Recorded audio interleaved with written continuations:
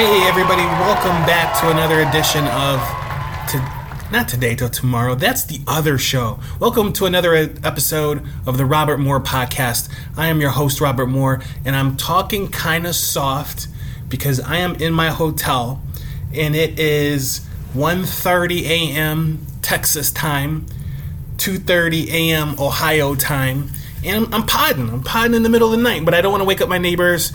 Don't want any smoke. I don't know who's over there. And it's a nice hotel. It's a really nice hotel. Shout out to, I think it's the Hilton Altoid. It's a nice hotel. It's very nice. But I'm being respectful for my neighbors, not being too loud. Hopefully you don't hear the humming in the background. That is the air conditioning system / heater system. The weather and the temperature changes a lot, so that's what I'm using. But it's good to be talking to you all again. I had to take a little bit of a break. I didn't want to take a holiday extended break, but mental health and a lot of stuff going on. There's still a lot of stuff going on, but I miss you guys, and this is kind of therapeutic to just talk to people. So I needed to get back to it. I'm happy to be back to it, and there's not going to be a long break for a while, but it was definitely needed. My schedule, life. Like I said, when I first started this channel, I said real life is more important than social media and online stuff, and that includes the podcast. So I had to make sure home life was right. Still kind of crazy, but I'm back. So it's good to be back. There's a couple of reasons I will share with you why that break happened, and one was the big game, the Super Bowl.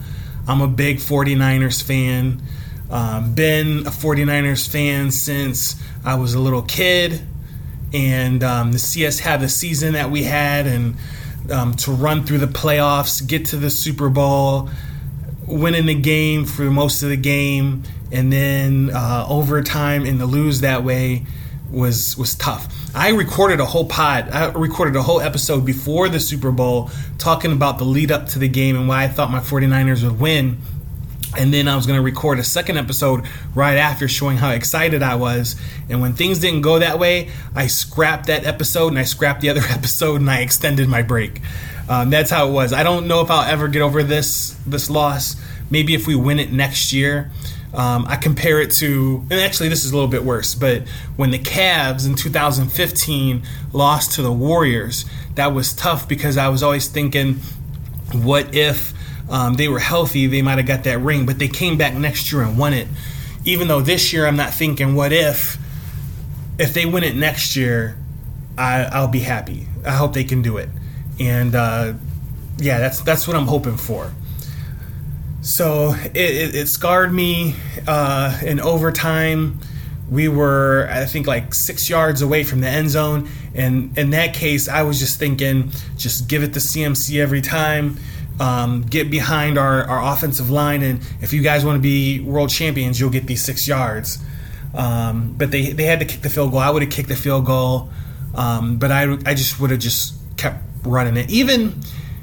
I even want to say, even on fourth down, you might still want to run it, because if you don't get it, then KC is like on the 2 or 3 yard line, and then they would have a longer way to drive, even though they would only need a field goal to win the game. But when we kicked the field goal, I was just thinking, oh man. And sure enough, the nightmare happened. But enough of that. I'm off of that. Looking forward to the next season. And here's the weird thing about the NFL and football, and it's not for long. The windows are short unless you have a top 5 quarterback that can take an average team and make them a contender. And I think of Aaron Rodgers. He had some pretty average teams, and he made them great, contending teams. You can put Mahomes in that category. There's certain quarterbacks that you can put mid around them, and they will still make it happen. So I don't know if Purdy's very good. I don't know if he's top 5 franchise carrying quarterback. I think you need to give him some weapons and put around him. With that being said, contracts come up pretty soon. His contract's going to be coming up pretty soon, and pretty soon you're going to be letting people go. You're going to be trading people away, and it's going to get a lot harder. So you got to strike when the iron's hot. We've had some of our players for 6-7 years already. Some of them are getting close to retirement. So if we're going to do it, we got to do it now. Next year has to be a priority. Same with a lot of other teams around the league. If you look at, I'm from Cleveland, so the Cleveland Browns, that team's been together for about 5-6 years already. Salary cap's coming, and you gotta strike. The Bills have been good for a while. There's a lot of these teams that's been good that you gotta win it. If you don't win it, then salary cap catches up with you, and then it's time to rebuild. So good luck to my 49ers. Proud of you this season. I'm still a 49er fan, but I took a break. I took a 2-week break from social media. Not only did I not pod or YouTube, but I just wasn't on social media. I just got back on a few days ago.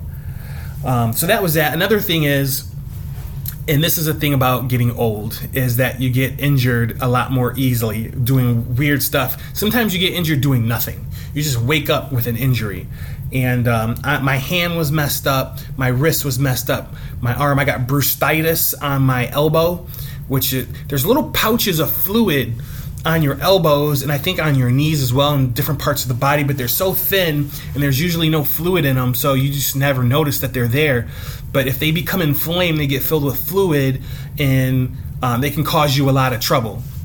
It kind of looks like, Big Mama who cooks the mac and cheese, or she's cooking all the food on Thanksgiving, and she got that big elbow that's just kind of sticking out there. That's what my elbow looked like. It looked like I was getting ready to make some collard greens on Christmas Day. That's what my elbow looked like, but I couldn't use it. And it's my good hand. I couldn't use my fingers. My hand was all swollen. My wrist was messed up all the way down to my elbow. I couldn't use my hand, so I was one-handed for a long time. And the tough part about that was everything needs a plan. Like if you're putting on your socks, you can't just put on your socks. You need a plan. You also need time. Socks, it takes 10 seconds, 20 seconds. Oh man, I thought I heard somebody at my door. I thought they were going to yell at me for making too much noise, but let's keep rocking. So putting on your socks, it takes some time. You need some time and a plan to put them on because you only have one hand. Getting dressed takes time. Driving takes time and effort and energy. Working, doing all the normal stuff that you would do takes a lot of time and a lot of planning out. Even waking up in the morning, getting out of bed, it takes some time and some effort in order to do that. Using the bathroom, taking a shower, shaving. I had a jacked up haircut because I couldn't cut my hair the way I normally like to. But I got through it, and it just needed rest, and I rested it for a couple months, like 2.5 months in total, and then I was totally fine. But the lesson I learned was, in my old age, I kind of got I got soft, and it's like your muscles are soft, your skin is soft, and when you're soft, and you're older, you get injured a lot more. So one of the things that I learned was I got to get in shape. I got to get the body hard again, so that way, if I get injured, I won't be in this situation again. And how this all started was I hurt my groin, and then the groin turned into a back issue, and then because I was overcompensating, then my arm got all messed up. But if I was in better shape, and something goes down, the other parts of the body will be able to take that over and get the job done. So this year, getting back right, so that way I won't be all injured and laid up for a couple months. So let's talk about Dallas. First, the reason why I'm here is giving a presentation on artificial intelligence, but I booked my ticket. I had a layover coming here to Chicago. And the weird thing about the Chicago airport, there's bathrooms around, but I didn't see any like men's bathroom, women's bathroom. It was like the unisex bathrooms, and they were all locked. I just needed to go pee real quick. I needed to go just do number one real quick, and I couldn't. So I'm just holding it. Didn't want to do it on the plane because it was too short of a ride. I don't want to wait in line and do all that. So that was really uncomfortable. Chicago airport, what is up? What is up with that? Get some bathrooms, please.